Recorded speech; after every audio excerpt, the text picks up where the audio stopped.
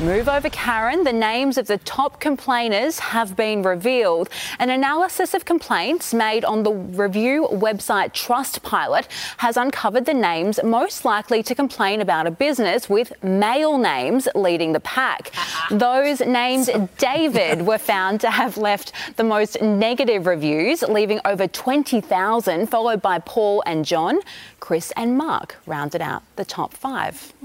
Is that just because there are more David and Pauls in the world? I'm going to leap to the defence of Davids. I think there's more Davids out there, aren't there? I would have thought so. On behalf of women, I felt quite vindicated. Yes. Are you a complainer? No, I'm not.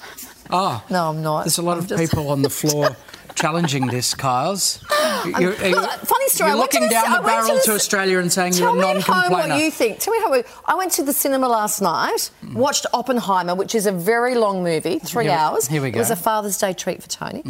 The screen had a tear in it. But have you complained about that? A couple of questions. How big was the tear?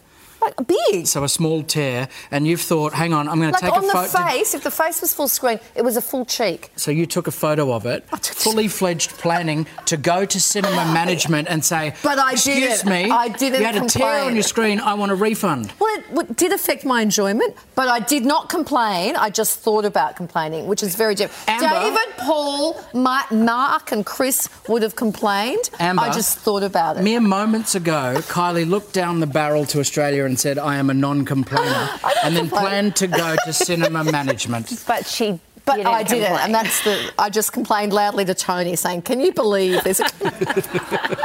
Did you get a refund? No, I didn't complain. Did you at least have a choc top? Tony just said, like, eat your popcorn and shut up. Yeah. Well done, Tony.